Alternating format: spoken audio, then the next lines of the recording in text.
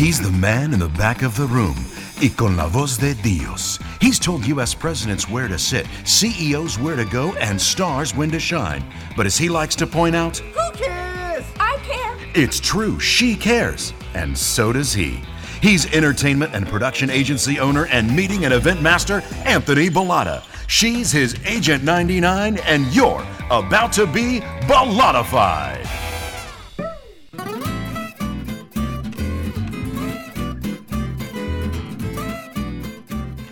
Hi, friends, and welcome to another episode of Bellatified, the one and only podcast about events, entertainment, and engagement. I'm Anthony Bellata, and I'm here as I am every week with the delicious, always optimistic Alexia Cristina Poselidis. Hey, Alex. Hello, everyone.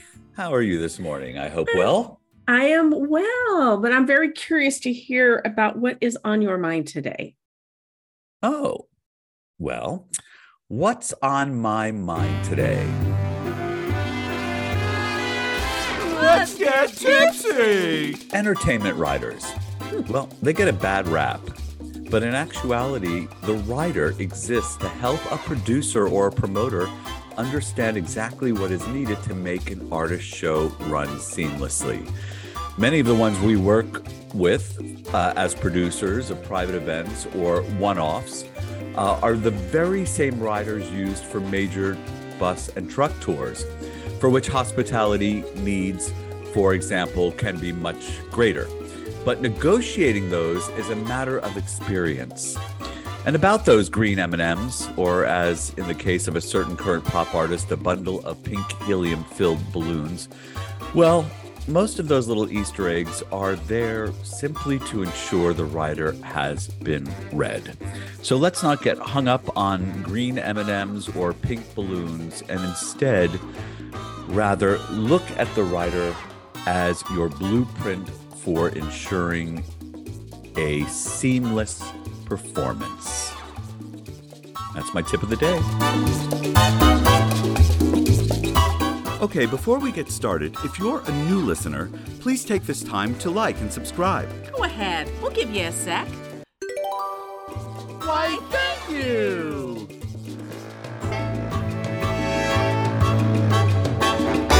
Our guest today is quite diverse. She has worked in a variety of industries, including government, pharma, marketing, nonprofit, life sciences. She's a certified meeting professional and has been in the meeting and events industry for 20 years and has planned events for military, four-star generals, CEOs, business professionals, and the general public. Mm-hmm. In the last 1.5 years, she has switched to a project and product management role. Her work takes her all over the world, and in 2022 alone, she traveled to 12 countries. I'm so jealous. Wow. She gets the work-life balance and is learning Italian for herself, which is so admirable and so beautiful. So please welcome the talented Dani Rovenger. Buongiorno. Hello. Buongiorno. Hello, how are you? Ciao, ciao. Ciao, ciao. We're doing well here in Southern California. How is life in Pittsburgh this morning? Very cold. It's very cold. It was actually snowing yesterday, so it doesn't look like it's snowing at the moment, but I think we are expecting snow again later. So I can't say that I enjoy snow, so I'm very sorry that you're going to be getting more snow. I actually love snow. I just don't like walking my dog in it. Ooh, so yeah. Does your dog like walking in snow? When there's no salt and it's not like, you know what, because it gets like black and gross after a while. Sure. So when it's like fresh snow, she loves it. She'll run around. But once it gets like walked on and muddy, I have to carry her. It's the whole thing. I love her. She's a clean dog. She doesn't like muddy snow. I love that. What kind of a dog? I'm very curious. What kind of a dog? She's a teddy bear. I'll see. She's sleeping right now, but at the end, I'll see if I can bring her over. Oh, good. So before we get started with the meat of this, we'd love to ask you some questions to help our audience get to know you a little better. We call them 10 quick questions. 10 quick questions. 10 quick questions? Are you ready for 10 quick questions? Sure. Very simple. Alex will watch the clock. 2 minutes on the clock. 10 questions. Your first thing that comes to mind. Are you ready to go, Dani Rovenger?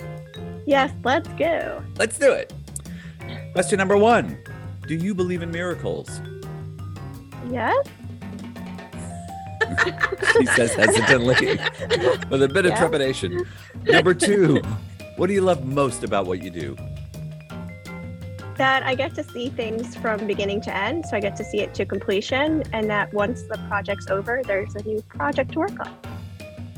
Number 3, when was the last time you tried something new? Probably what month is it? February? So probably last month, January, I went to a restaurant and tried a new dish. So I guess that counts. It definitely counts. A quick follow-up question. Did you enjoy the new dish? Yeah, so I've never been a fan of the squid legs, octopus legs. I've never actually tried them because they scared me. And so I actually tried them for the first time. And will you try them again? They're good. Yeah. I mean, they were fried, so I think fried tastes good. But that does help. Okra does not. Okra fried does not taste good. Okay. Noted. Note to self. Number 4, what's the first word that comes to mind, Dani, when you think about you? Oh, that's a hard one. Happy? Oh, that's a good one. Yeah. All right, Happy. Pick one. Award show or beauty pageant? Oh, award show for sure. That's what everybody says, I have to say. Meanwhile, I am a beauty pageant aficionado. What is the most memorable live concert, show, or festival you've ever experienced? Taylor Swift, 1989. Wow. Yep. What do you think about while you're driving? I actually listen to podcasts. So really just whatever I'm listening to. Oh, lovely. Hopefully you'll listen to us. Yeah. If Mickey Mouse were not famous, would you have him over to your house for dinner? No, they're kind of creepy. So in Pittsburgh, they have, I forget the name of it, Anthrocon, where people dress up as animals. Like the furries, I guess. Mm-hmm. Oh, yeah. And so ever since I moved here and I see that, I'm kind of terrified of people in costumes like that.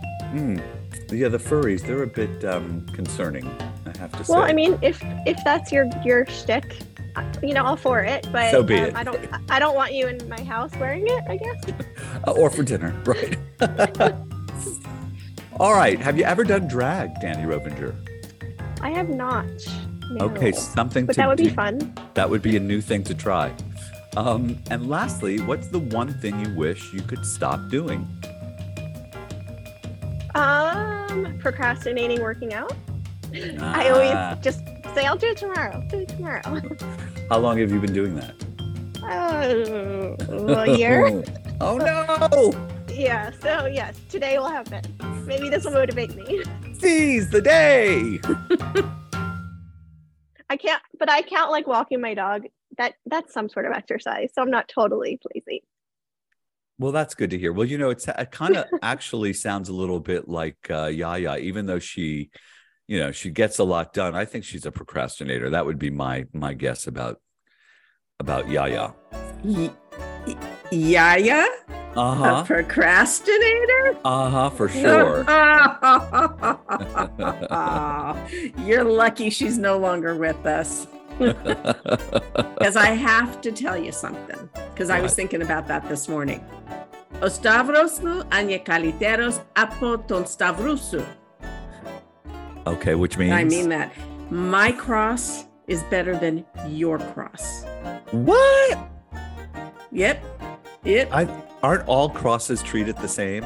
No, my friend. No. You know that the Greeks believe doing the sign of the cross will pretty much cure all evils, right? You know this. Mm-hmm. Now imagine being both Greek and Sicilian and having to appease both grandmas. It's a constant battle of Yaya versus the Nonas. And we're taught that doing the cross wrong is the same as inviting the devil over for dinner and drinks. Oh. It's Wow. bad, right? So now I threw a surprise 25th wedding anniversary party for my mom and dad. And of course, everyone was invited, including the priests, plural, which was a big mistake because I asked each priest to bless the meal to keep both sides happy, forgetting that the blessing would end in the sign of the cross. As the Sicilians crossed from left to right and the Greeks crossed from right to left, all the lights went out of the ballroom, the temperatures dropped, and the buffet table went up in flames. Oy. But luckily, Yaya, and credit to Nona, were quick on their feet. And they had the Greeks cross the Roman Catholic way, and the Sicilians cross the Greek Orthodox way, reversing the curse and causing the devil to take flight, and all was returned to normal. Wow. You know what I have to say to that? What? In the name of the Father, the Son, and the House of Gucci. That's all I got. Now I'm going to be confused when I have to give the sign of the cross in church. I'm not going to know what to do. I think I think I won't go to church. Oh, Just go like this. That's the way, right? Yeah. Whoop, whoop, right. That's it. Woo. what you do is you pretend to sneeze, and then it does, Oh, and then you're fine. and then you're fine. You're fine. People will bless you all day long. So, Dani. Yes. Tell us about those miracles. You said that with a little hesitance. Do you believe in miracles? I got a little, yes.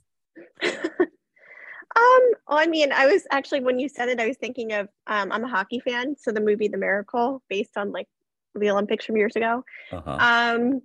But like in my own life, I've never had a miracle. But I mean, if we look at like religion back in the day, there's a lot of things that could be considered miracles. I go back and forth on where I stand on religion. So that's why I was like, it depends on the day. So you say you've been a planner for 20 plus years now. Wow. Yeah, I started officially in college, but I did intern in high school. You interned with an events company, a meeting planning company? Yeah, so in high school, part of our program was to do an internship, and I actually interned at the event planner who planned my bat mitzvah. So Nice. I went there 2 or 3 times a week for a few hours, and I helped them like with their flowers and arrangements and just learning their processes. So. Because you knew at that young age this is what you wanted to do? No, I think I just knew it would be an easy internship. Was I it? love your honesty. It was, but it was kind of, it was probably like a 45-minute drive. So it wasn't exactly like around the corner, but it was definitely interesting. And I learned I did not want to do special events like that, like weddings and bar mitzvahs. They're too personal. People get very emotional. Yes. Very, very emotional. It's a once in a lifetime event rather than a business meeting that happens multiple times, in a year. So you decided at that point, you knew at that point that it wasn't social events, private events that you wanted to do, but more business events. Yeah. So in college, I interned, I did nonprofit interning, and then I also interned at another special event company that focused on business special events. They're actually the ones who said I had more of the brain for meeting planning than for special events. So they're the ones who kind of steered me into the meeting path. Was that your stint with Relevance, or did that come later? No, that wasn't until, that's actually the job I had right before I left New York. So that was about 8 years ago. And you've done, as Alex mentioned, you've planned for medical, you've planned for pharma, you've planned for business, you've planned with Relevance, that is an agency that plans meetings and events. Which of those experiences were most valuable for you? So I think probably at the beginning of my career, I was a contractor for the government, and I was exposed to a lot of very high-ranking individuals in the military, and in the different offices in the government. We traveled all around the U.S. planning events for them. So I got to learn how to work with a lot of different type of people.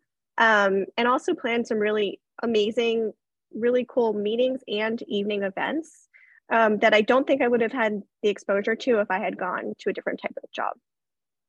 What about the protocols in planning government events? Isn't it all about protocol and knowing those protocols? Yeah, so it really depended which branch and everything we were working on for that specific event. So I mean, we did events for like Department of like Defense, but it was on the cybersecurity side, excuse me. So there was, that was more just the technology had to be up to speed.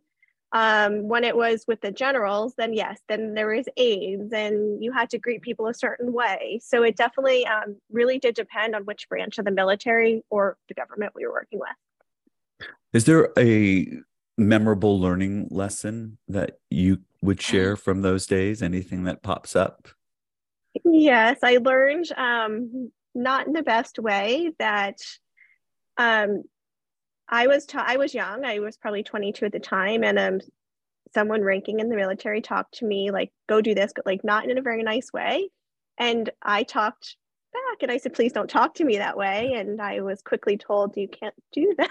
So it was definitely a learning experience on how to communicate with people, all over different industries, different professions. I do appreciate your gumption. And, I do too. And saying, hey, that doesn't work for me, that tone. I'm sorry it didn't work out the way that it should have, but I do appreciate the gumption. Did you suffer any issues after that, or was it just a one and done, I learned this and now I move on, or were there issues that you faced after that?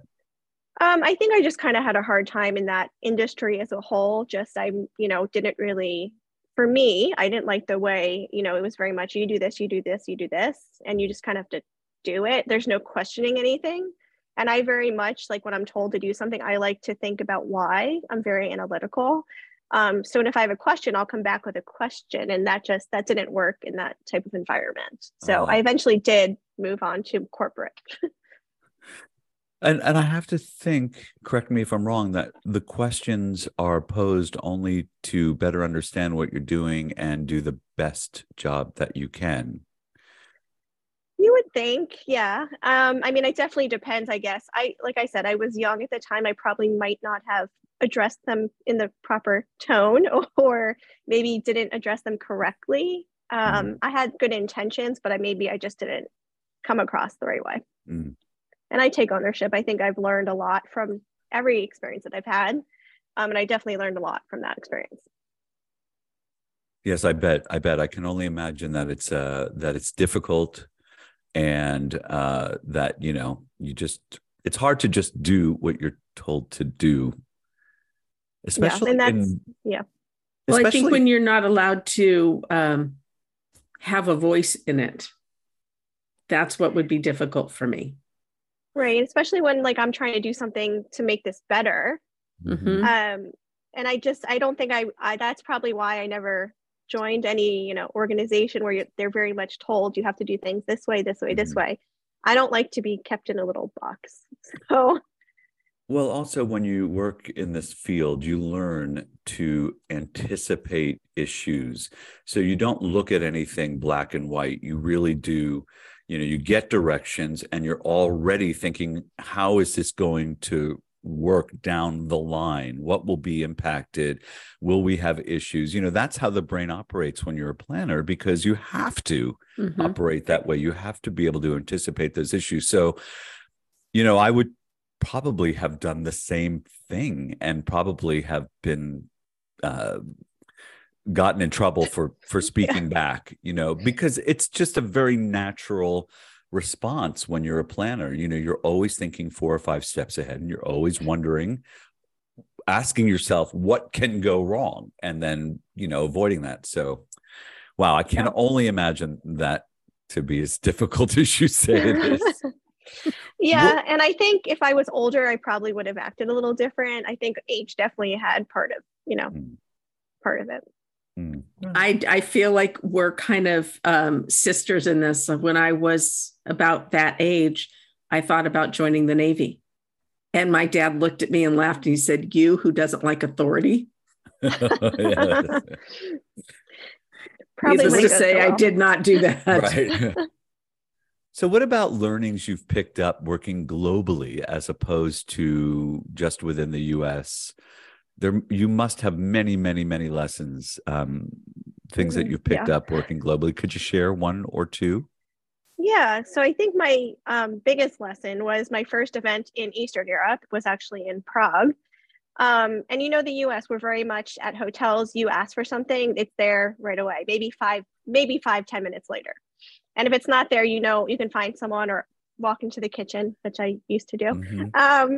Whereas that event, I sent them my BEOs, everything. It took them like weeks and weeks to get back to me on any single question I had, any information. And then when we got on site, we had our pre-con. The day of the meeting, I noticed, they didn't put out enough cups, for example. And I asked them for cups. It took them 3 hours to bring out cups. And I just couldn't find anyone. I was running around the entire hotel. They just were hiding. I don't know. And it's just the level of service. It's just, I think Western Americans, I say Americans, and UK is also like this. I've noticed we expect things right away. And that's just the level of service we're used to. And if we can't find it from that person, we'll find it from somebody else. Whereas I noticed most of the rest of the world, it's more laid back. They're there to serve you and provide you what you need, but it's going to be like when they get to it. Mm-hmm. What about the way that we refer to specific things here and how they're referred to or called in another country? Did you have issues communicating with people or feeling like you were having issues communicating what you needed when you didn't get the cups? Not really. I mean, I think because most of the people who work in the venues understand many languages, I think they have to. I definitely think it was harder with the attendees. I mean, for example, when I was in Italy a few years ago, the attendees didn't speak English. So that was definitely a challenge for me back then. And, I couldn't even tell them how to go to the bathroom. They were asking me questions and I looked probably like a deer in headlights. So it's definitely, a learning experience. I noticed they set their first row of seating way closer to the stage than I would ever do. So it's just little things you notice are just very different in each country. Yeah, I've noticed that as well, including the way that meals are served can be very, very different if you don't. And if you're not paying attention to something like that, it can really turn an event upside down. Yeah, like a break. It's they put out one coffee cup per person, but it was like an individual coffee machine. And I looked at them and I'm like, we have 500 people. How is one cup at a time coffee machine going to work? And their answer was, oh, this is what we do. Mm-hmm. I'm like, we have 10 minutes. Yes, it's not going to work. Yeah. So I think it's perspective, right? We're used to things this way. They're used to things that way. So it's kind of finding the balance. But if you're not prepared for it, it's definitely a culture shock. Did you find any, as an American, do you feel like maybe you were treated differently than, say, if you were from another Eastern European or wherever you are country? Yes and no. I usually say I'm Canadian, to be honest. So oh goodness, that's another subject. I've done that. I've done that too. I understand, especially when I'm traveling for fun. So, but yeah. So business wise, I think they have the, I hate to say stereotype that Americans, are very pushy. So I think they kind of were a little hesitant. At least that's kind of the impression I got. Have you worked in a country in which you're told yes and then later told no, or told no and then later told yes? And yeah, I can't remember details, but I know that's definitely happened many times. Yeah, it's quite maddening, I have to say, when you really don't know where you stand with something weeks out, and you have to just sort of resolved to say, okay, I'm just going to figure it out when I get there either way? Yeah, I remember like being told that they couldn't do something, and then I got on site and it was there, and I was like, what? Or just they didn't have the ability to do like a water machine, but just like little things that just to us is like around like everywhere, and it's just not normal necessarily in other countries. Right, So. right. But did you find that the level of professionalism in other countries is high in the event industry? Yes and no. Okay. I don't think there's a standard answer, unfortunately. And I hate to say it depends which property you're at, but I kind of think it might be dependent upon which property you're at. Because I've had really great, amazing service. And then I've had, like I mentioned, where I couldn't find anybody for hours. But when they were there, yes, they were very professional, but they just were never around. Right. So And it's, yeah. not to throw brands under the bus, but may I ask, is it easier to work in an American branded hotel across the pond? It is. 100%. Especially when you have like an NSO, because if they're not, cooperating or you're having issues, you can just call your NSO and they are usually able to help explain, what you need and your history with the brand. And I also found that most these big brand hotels, they hire people who are from all over the world, not necessarily just local, which obviously I support, hiring local. So don't want to step on any toes there, but I do think it does add value to have, international employees because they can relate to different people. So off of business for just a second, you're also, you're heavily involved in nonprofit organizations, in your spare time, I assume. One of them being the National Council of Jewish Women. And you're a board member, and you have been for quite some time. Tell me why you're so passionate about that organization. Yeah, so when I moved to Pittsburgh, that's actually how I got involved in the community and met a lot of people, was to join different organizations, and that was one of them. I really enjoyed specifically this organization because they give back to the community and different areas in the community, not necessarily just Jewish communities. For example, one program we did for years, we do a different version now, was called the Back to School Store, where we worked with different nonprofits around the city, and we got backpacks donated, clothing. So it was literally a store that underprivileged families could take their kids in, get backpacks. They had an eye check. They got new shoes, a jacket, some books. And it was just a really nice way because you can actually see these kids who may have like 10 siblings, now they're getting their own shoes and not hand-me-downs. So it's just really impactful. And another one of our events, which I absolutely loved, was called Project Prom. Same thing. We had brand new prom dresses. It was a huge, Anthony would love this, huge like warehouse full of brand new prom dresses. And we got to like be personal shoppers for these girls. And I love that. Yeah. So I really like, it just really touches all different areas of Pittsburgh. And there are chapters around the country as well who do different types of events to like really make their local community better. How empowering that is for those young people. Yeah, really I cried my first year. I was so happy. I bet. We have had the honor of participating in something similar during the holiday time with a toy drive that a local nonprofit that we've been very involved in has done. And the look on the faces of the kids that come in, same situation. It's like an open store with, pick what you want kind of mentality for Christmas. And there's no better feeling than to walk out of there at the end of that shift, because you see the difference it makes for families who would otherwise not have a holiday. In your case, kids that would go to school with hand-me-down clothes. As we get older, we forget how embarrassing that can be and how debilitating that can be. Social media reminds us. Yes, that's right. Yes, that's true. You've also been involved in Big Brothers Big Sisters in New York. I believe you were involved. Yeah, that was a while ago. Yeah. So tell me what brought you to that organization and what you did for Big Brothers Big Sisters. So I actually was never, unfortunately, a big sister, but I was on their planning committee, I guess. Mm-hmm. One of my coworkers at the time had joined the organization, and he thought it would be like a good fit for me. So I had joined, and I unfortunately ended up moving before I got too involved with actually planning more of their events. But just hearing some of the stuff that they were thinking about or moving forward with is pretty impactful.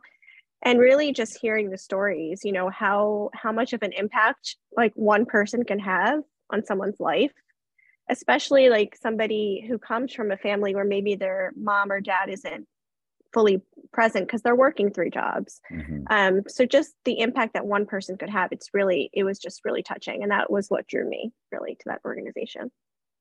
I don't know that you met him, but my little brother was at our graduation last month. No, Naja. I didn't. He's almost 30 now, but Wow. he was telling my friends after graduation that before he met me, he was very angry and very upset with his dad for very good reason, I might add. And I met Naja when he was 10, and I have to say it's the most rewarding relationship I've ever had. And to this day, we stay in touch and care deeply for him. And, I don't have a little brother naturally, genetically. So this was the next best thing. And it's the kind of relationship that you just never want to lose sight of, because it's so impacting, and it feels just great. It does fill me up. So thank you for that work. I was going to say, I imagine you probably seen a huge change in him for 20 years. Wow. Amazing. Yeah. I have been surprised by him more than once. And I have seen changes, but from the very, very first day that I met him, I knew that he was a sensitive, caring, incredible young man who was just dealt a bad hand, if you will, where his father was concerned. His mother's terrific, thank God, because she was the one that sought me out. But yeah, it is definitely fulfilling to see him grow into a terrific young man. Yeah, I feel like it's I think people should just need to remember that it's usually not the children's fault. So it's whatever you can do to help, it's usually beneficial, because they're kind of born into that situation or that neighborhood, or it's a matter of luck per se. It is. It could happen to any of us. We don't get to choose where we come into this world. Yeah. Just the way it is. So when you worked for Relevance, back to your business, if you don't mind, I found it interesting that you did more it seemed like you did more on the festival side of that business. Yeah. And I'm curious to know how that experience was and how it differs from just doing meetings, events, private events. Yeah, so that was actually a startup company. And so the idea was to do festivals in different cities around the US based on different topics per se. So a lot of the site visits I was looking into were obviously the hotels for overnights. And then we were looking at special event venues to do not just like traditional meetings, but more interactive meetings. So maybe like we have an event at a music venue where you have obviously a guest lecture, but then like instead of a traditional speaker student, it's, interactive, and maybe you're building something while you're learning about the topic of the day. So it was kind of be like concurrent sessions all around the city at the same time. That was, it was interesting. I really enjoyed it. So did you do music events as well as content events? No, it wasn't. So the company unfortunately was only around for a year. So. Oh, I'm sorry to hear that. That happens. That happens. Yeah. It was a really great idea. I loved it. I loved the founder, but it happens. Yeah, it happens more than we like to admit, actually. Yeah, and that's actually how I ended up in Pittsburgh. Oh, really? Yeah. You took this job in Pittsburgh. You moved to Pittsburgh for this job, and then you when were left in that Pittsburgh. Yeah, when the company kind of I knew it, wasn't going to last for much longer. I actually reached out to an old boss, a contact I had. She's like, well, you need to move to Pittsburgh. You have to come apply and interview. So I went through the whole process and I got the job. And then a few weeks later, I moved here with never having been here in my life. Wow. You're from originally? Florida. That's what I thought. I was trying to remember. I said to Alex, I think Dani and I are from the same. Yes, remember my dad went to your middle school, high school. Right. Yeah, that's right. Because you lived in Aventura for a while, right? Did you? Yes, not? Yes, I did.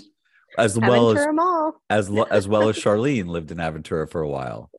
Yeah. Very interesting that the three of us ended up in the same cohort after. I know. Right. How many years? I know. And Charlene's like, I feel like I probably had to have met her because we are the same year in school. If we hung out at all these same places.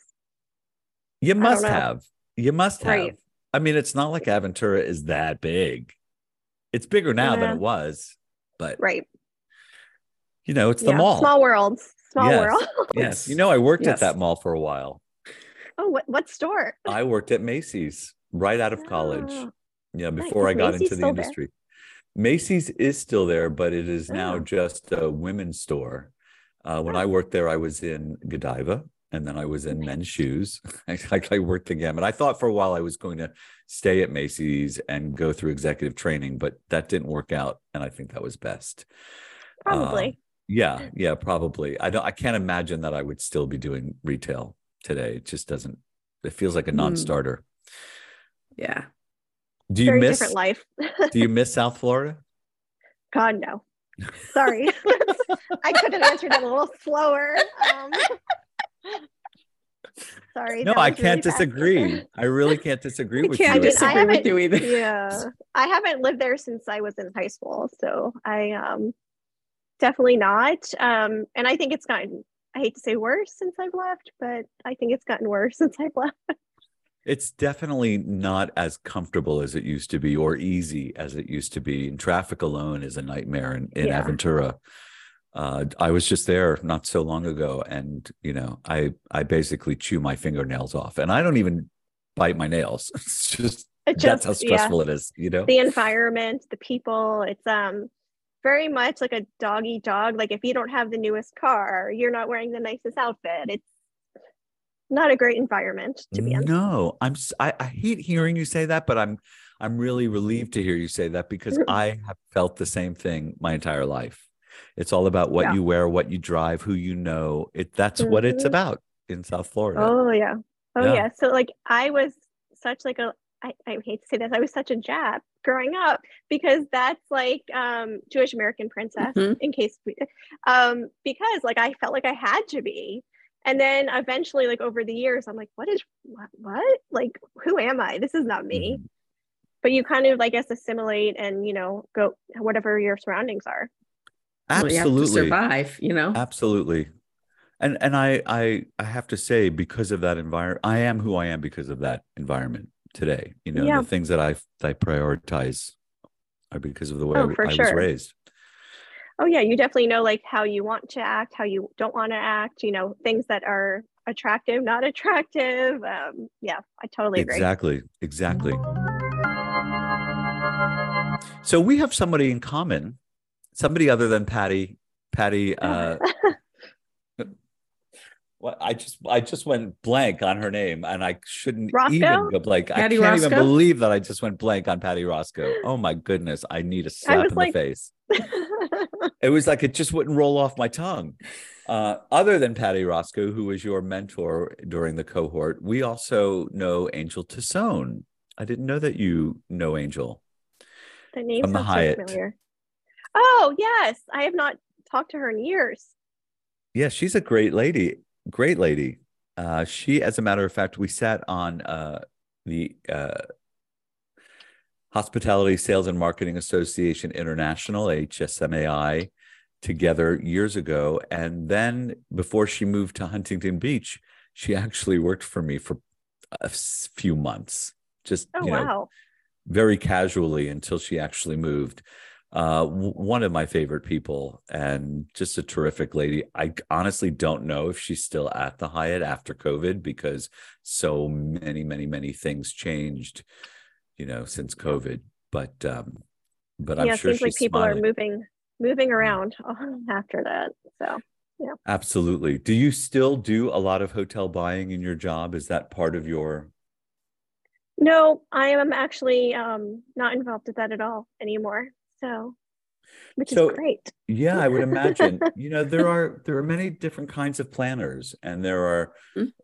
and I should say meeting planners. There are Yeah. meeting planners that know the hotel product very well, and that's where they focus. And then Just there are sourcing. Yeah. right. And then there are some that really do get more into the content, the delivery of the messaging. Where do you fall in that? So what I used to do was the content was always handled by our people who I guess requested the event. My team was responsible for sourcing and finding the right venue and then actually executing on the event. So we didn't handle any of the content. We just handled everything from finding the venue, the transportation, all the logistics of the hotel, any special events. What is the part of the job that you like the most? My current job or past, like as a meeting planner? As a meeting planner, what activity do you like the most? I would say probably planning the menus, especially when it's like a special event, like a reception or a dinner, and getting to be creative with them, if you can, with a budget. If you can, with a budget, right? Yeah. And with a chef who is hopefully Who's flexible willing. and open-minded and willing, right? Right. Do you have an extensive food and beverage background? I do not. It's funny, actually, years ago, I want to say it was actually at the Hyatt Huntington Beach. My CSM said to me I would be a really good food and beverage director.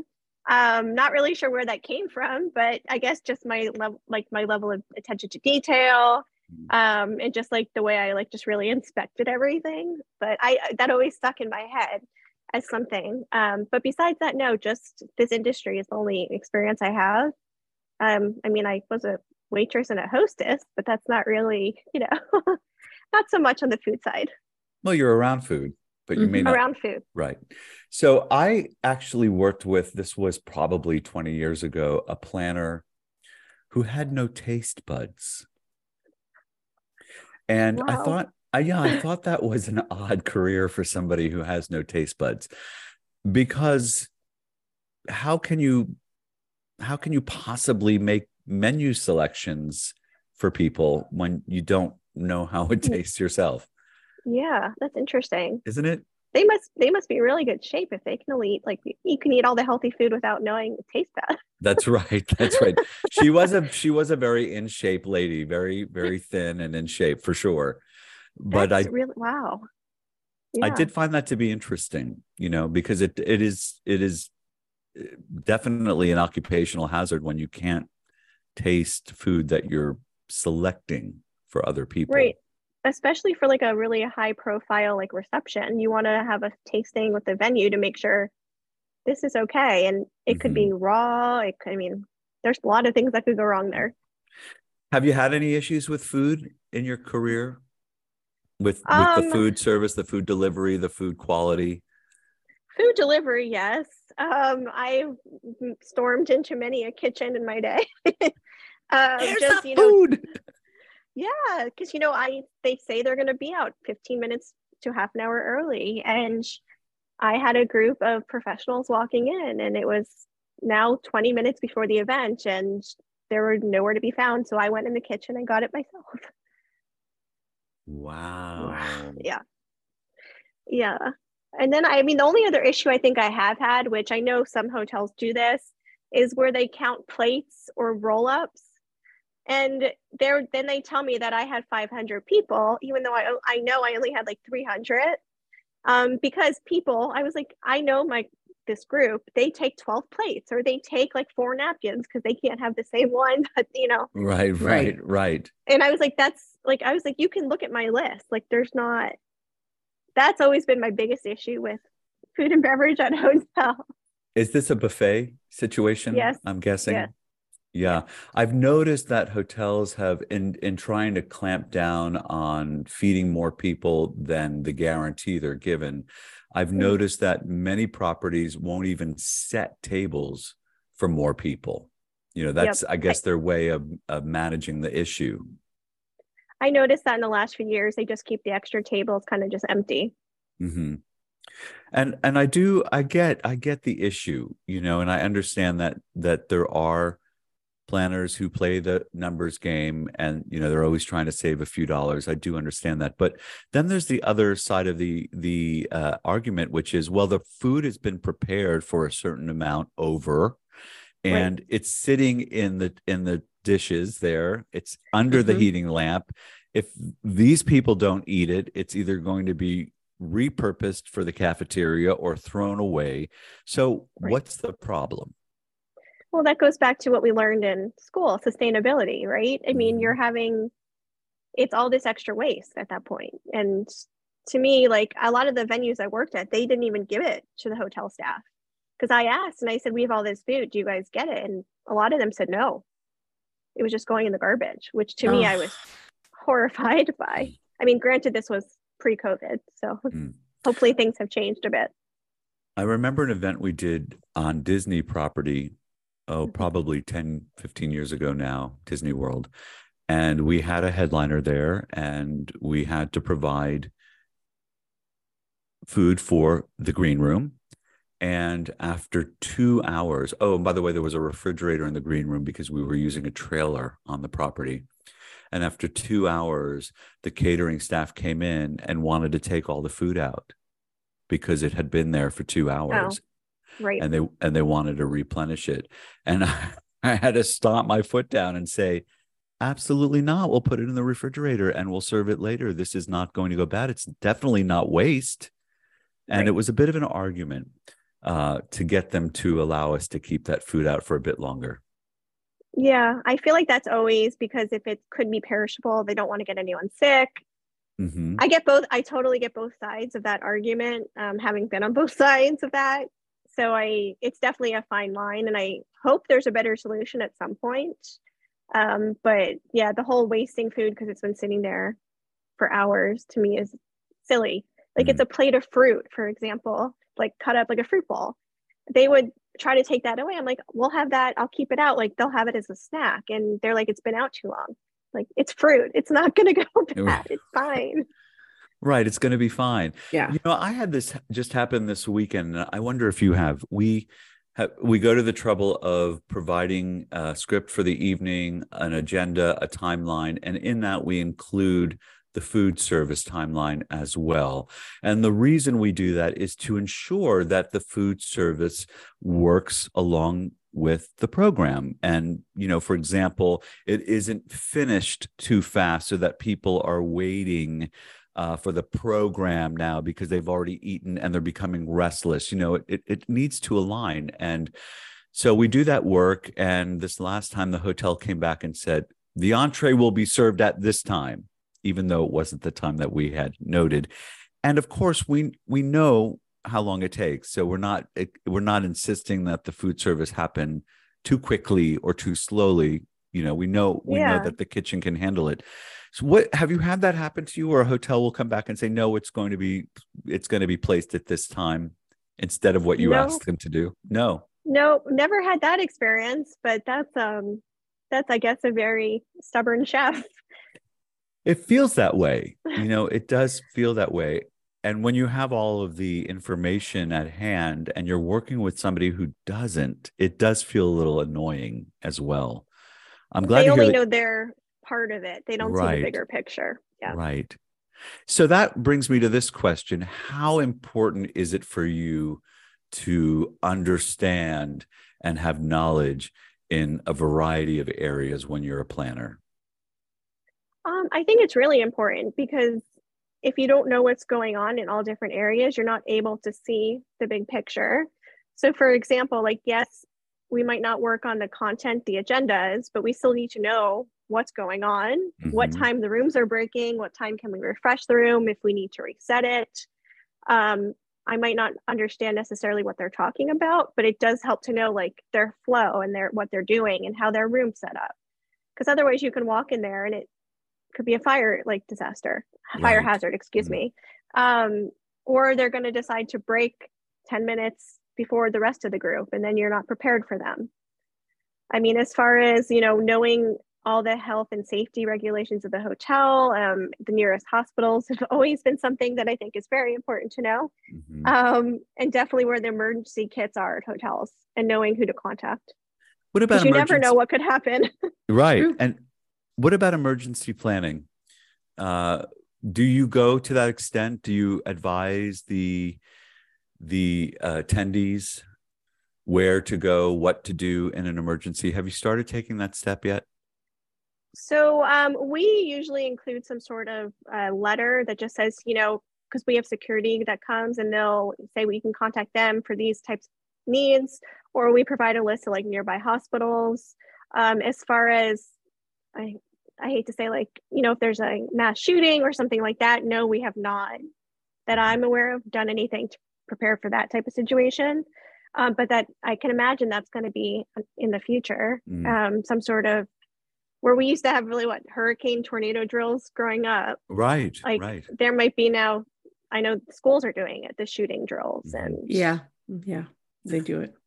I haven't been asked by clients. It's the reason why I wanted to ask you. I've not been asked to make those announcements. For example, when they're coming into the general session or before it starts or at the end in the housekeeping, nobody has ever said, we need to announce where the exits are. We need to make sure people know. And I think it's because they're adults, right? I mean, you would assume most adults are sufficient. They can look, I know that's giving people a lot of credit, but most people should be able to look up and see the red exit sign. Right. They Some should. common sense. They should. But I'm wondering if part of the reason for not being asked to do that is to not put that fear in people's heads ahead of time so that they're focused for the task at hand. I think you might be right. I think it's a question of perception and not wanting to set the wrong tone at the beginning of the meeting. But I have to say, in my mind, I'm always thinking, okay, but what if something does happen? Right. Yeah. Isn't it better that people know what to do rather than leave it to chance? I think as the planner, you have to have the plan in your head. Obviously, tell the people who are working on your team, and then hope for the best. If they all know, they should be able to hopefully corral as many people into the right, direction as possible. How about requests from your clients, internal, external, regardless, that seem unfeasible or even dangerous to you? Have you had to field any of those requests, and how do you handle them? That's a hard one. I can't really remember anything that seemed like dangerous.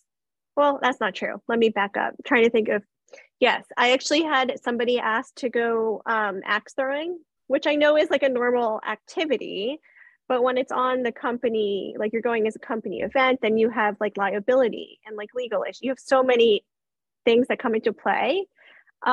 So, you have to, my response back was, well, let me see if we can get this approved, right? Because I'm not going to be the one putting my butt on the line to make you happy. If then I'm going to get like this person coming down on me and this person coming down to me, like overall, I need to make sure we're having a safe, successful outing, event, and not putting anyone in danger, not putting anyone at risk. And that kind of, something could go wrong. You never know. And don't want to end up with an employee with an axe in their hand, Definitely head, not. etc. Yeah, definitely not. Yeah. And what are the optics then, right? I mean, I think that's something else we have to look at. Even if it's a completely benign outing and, there isn't any chance that anything will go wrong. If something does, just the optics that, these people went axe throwing. Well, what the hey? Of course, that alone can be an issue. Right. Yeah, I mean, it's all about perception. Why aren't they working? Why are they going axe throwing? Right? Like, right. So we were in France with a group probably 5 or 6 years ago, and I want to say it was I want to say it was Peugeot, but I know it wasn't, had a new car in France, a two-seater, very small, tiny. And the client wanted to do test drives and wanted the attendees to drive from where our general session was to where our party was going to be in France. And we had a time convincing them that that was not the right thing to do. It was just way too dangerous. There was way too much liability for the company. And it took us months to talk them out of it. So I wonder, and also, don't you need like international driving Yes, you do. Yes, you do. Mhm. Yes, you do. Yeah. That seems like it would be a very complicated request. And Yeah. expensive. It was expensive, complicated, and at the end of the day, it just really wasn't feasible or safe. Right. And you can tell people all day long, these are the rules of the road, but you put somebody behind that wheel and suddenly they feel like they're Speedy Gonzalez and you've got no control anymore. And what if the attendee doesn't want to do it? Right. There's that too. Yeah. And especially if everyone then around them is doing it, they might feel pressure. It's like, putting people in uncomfortable situations. Yes. So you're still a CMP? I am. Yeah. And you also just got your master's in meeting and event management. So I wonder, can you give us some information as to the difference between being a CMP and getting your master's? So I got my CMP, quite a long time ago. So I don't honestly remember everything that was involved with it. I know I did a lot of educational hours and did an exam. And to keep it up, I have to do my educational hours. I think it was just very different. I think the CMP is very focused on by the book. This is how you plan an event. You put your projector this far away from the screen. This is how many people fit in this size banquet round. So it's very much like, I hate to say like ABCs of meeting planning, but that's kind of how I felt about it. I know it's changing a little bit. Whereas I think our master's program was really about developing our skill sets in all different areas of the industry. I would personally have never done any marketing. So really deep diving into that marketing, I found out I really enjoyed it. Even data, like not something I ever really enjoyed. And now it's huge part of my job. So also super helpful and not something as a CMP you really learn about. Do you feel like you're ready now to be more of a strategist to help plan events that are more meaningful than you were before the program? I do. I think the program definitely taught me, a lot about leadership and working obviously with different types of people, how to handle different situations, the type of people you're going to work with, all different types of leaders. And I think just learning all these different parts of the industry, like hospitality as a whole, I think it was really helpful because you get to know things that you, like I said, never seen or experienced before, or maybe just had like a little dabbling in and really deep diving into it and actually experiencing it. You can see, well, maybe if you tried it this way now, like now that I've done it, like maybe you should try it. And maybe that will help you do one thing better. Thank you for that. It's time. I'm getting the signal. We got to get to the nitty gritty. The Bellatified 5. So these are our 5 Bellatified questions. We call them the Bellatified 5. Are you ready to go? Yeah, Dani, sorry. what is your golden rule? What do you live by? Which rule? I try to live each day to the fullest and really try to make the best of any bad situations. This is kind of a more recent approach to life, probably the last few years. I just kind of realized, life's really short.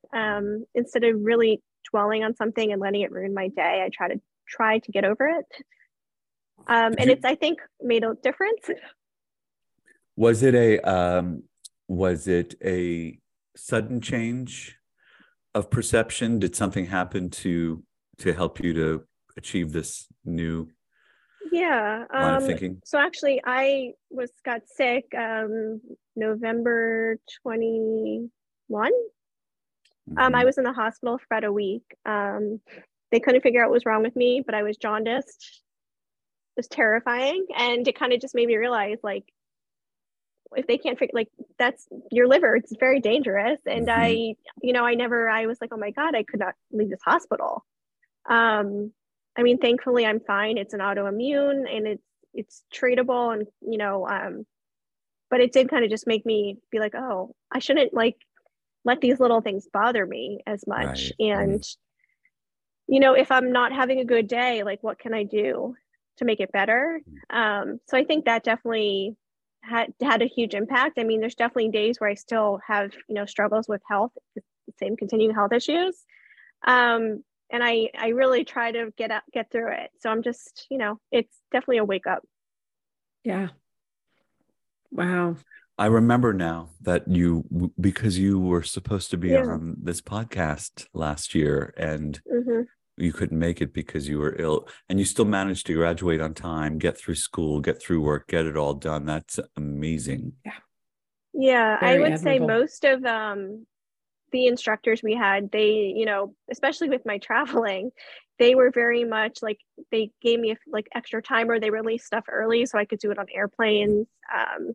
I think, and it's just knowing my own limitations, right? Like, I no longer can stay up as late. Like I'm sure like a lot of our classmates, you guys worked at night on your homework. Well, I go to bed at like 8 or 9 now. I sound so old, but like, that's what my body needs to fight off the autoimmune disease. So it's just really knowing your limitations and trying to make it work to the best of your ability and squeezing as much in that time as you can. Yes.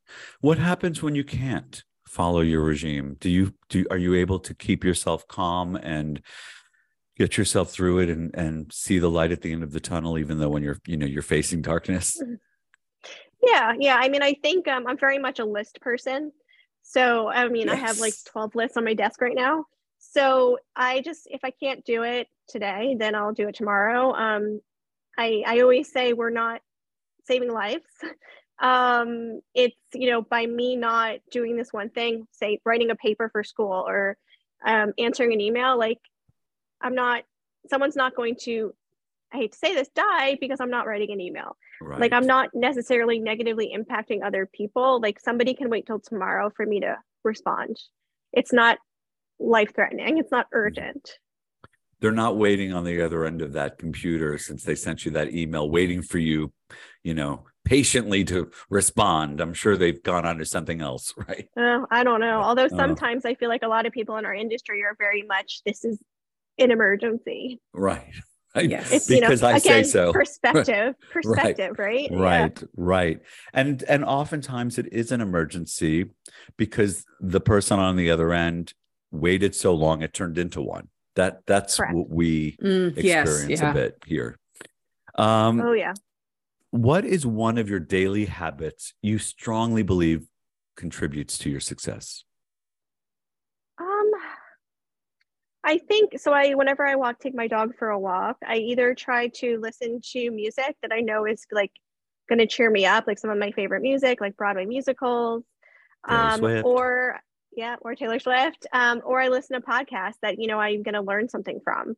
So I try to learn at least one new thing a day, whether it's my Italian, which you mentioned earlier, or just like something on the news or something I find from a podcast. I think it's really helpful to just learn one new thing a day, even if it's something silly like, why does water fizz? Just something. Right. Why does water fizz? Oh, I don't know. I just brought it up. Well, that was a really great example. Now I'm curious. Yeah. Well, now you'll learn something new because you'll look it up. I'll look it up. There you go. Thank you, Dani. Dani, what are the No things problem. what are the things you tell yourself when no one is listening? Just, keep going. You can do it. Try not to sweat the small stuff. Good. And just like believe in yourself, really, because I've kind of learned over the years that, especially working for other people, that, you're to them a number. And I have to keep reminding myself I'm not a number, I'm a person, and then I have a life. I'm not just a number with money behind it. Yes. It brings me to this quote that I repeat often: whether you think you can or you think you can't, you're right. Yep. What is the one change you'd like to see in the industry? Or what is one change, maybe not the one, but one change you'd like to see in the industry?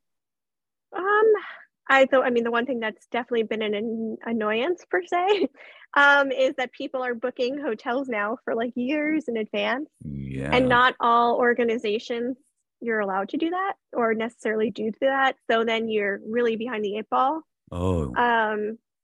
I guess that's not really, I guess that is in the industry. You know, I kind of wish everyone was on the same page. And Right. it would just be everyone had an equal shot at getting venues. Right. Well, the associations work so far out in advance. For example, we just worked with somebody who's already booked through 2025.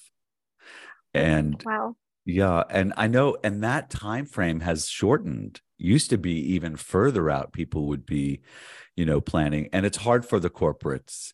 Oh, I just got a note. They're booked out to 2032. Oh, wow. They're already booked out to 2030. Wow. Isn't that amazing? Yeah.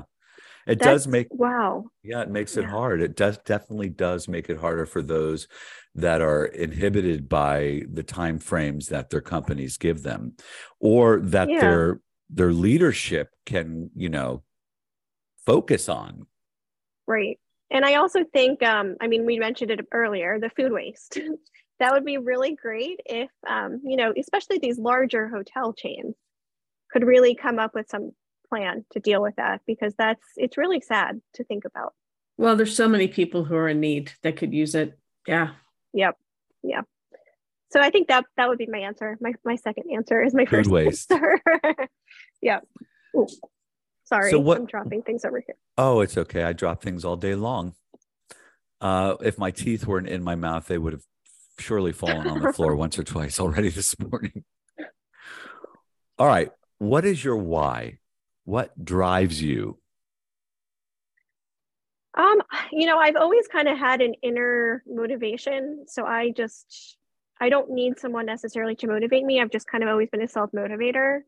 I'm not really sure. I guess my parents instilled that in me, but I've always been the type to I need to get this done and then I can go have fun, or I need to, even around cleaning my house, always been something I need to do for myself. So I don't know why. That's a good question. It's just, I guess, ingrained in my DNA. Do you find that you work better with people who are faster and more flexible than people who work slower and maybe more focused? So I think just working in all sorts of industries and organizations, I've had to work with both. I've been told that I am a very fast-paced, efficient worker, and that most people are not going to be up to my speed. So I need to learn how to work with all different types of people. Obviously, I do get along better and work better with people who can keep up with me, but I know that's very rare. So I have had to adjust kind of my, I guess, expectations of others, and realize that most people aren't like Speedy Gonzalez, and some people like to take their time and reread things before they, write. So yeah, I think I think all the different experiences I have had have really, shaped me into being able to work with all different types of people. You just, I think we learned about this in one of our classes. You have to adjust your communication. Yes. Based on who you're working with. The two buzzwords that continue to circle in my head are empathy and curiosity. Because for me, they help me to tone down the judgment, which doesn't, I have no right to be judgmental, but it's just a character trait, It's, I think that's in all of us. It's absolutely. It's in there. You just hear it. Yeah. Mm-hmm. Keeping that voice as low as possible. Tone that voice down. So what's next for Dani? What's next? I am actually looking at getting my PMP, so my project management professional certification. Wow. So, because why stop at all this? Why just keep stop? I was going. going to ask you, do you miss school? And I guess the answer to that is yes. Yes and no. I think I always need to, like I said, have to learn something new. I don't like to just do nothing.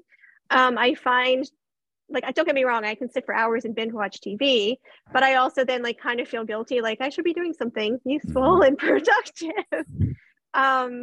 And so I want to better myself. And I think because I have just come into a new career pathway, it's in the meetings and events industry, but more focused on strategy, project and product management. I do find that there's a lot for me to learn, and that's exciting. And I think, it can only help me move forward, just learning something new. Sky's the limit. Yep. Yeah, hopefully. Definitely. Thank you so much for joining us today. Thank you. And Thank good you luck. for having me. Absolutely. Well, we've waited a whole year, so it's I know. You know I'm how sorry. it is. No worries. I have the picture of us in my photos, and I tend to look at it a lot, I must say, of our graduation picture. It's one of the loveliest pictures. So I feel like I miss talking to everybody. It's very bizarre. I definitely miss everyone, and we are starting a book club. Yes, I signed up with you. Yes, and we're gonna be getting you some information soon on how we're gonna make that work, so that we can continue to learn and read and push each other a little bit. Well, thank you so much. I think that's great. Thank you. Thank you. Hey, thank you for listening to Bellatified. If you haven't already, please like and subscribe. And remember to leave us your questions or comments at bolata.com/podcast. Bellatified is a production of Bellata Entertainment. Hey, that's a lot of Bellata. Stay engaging.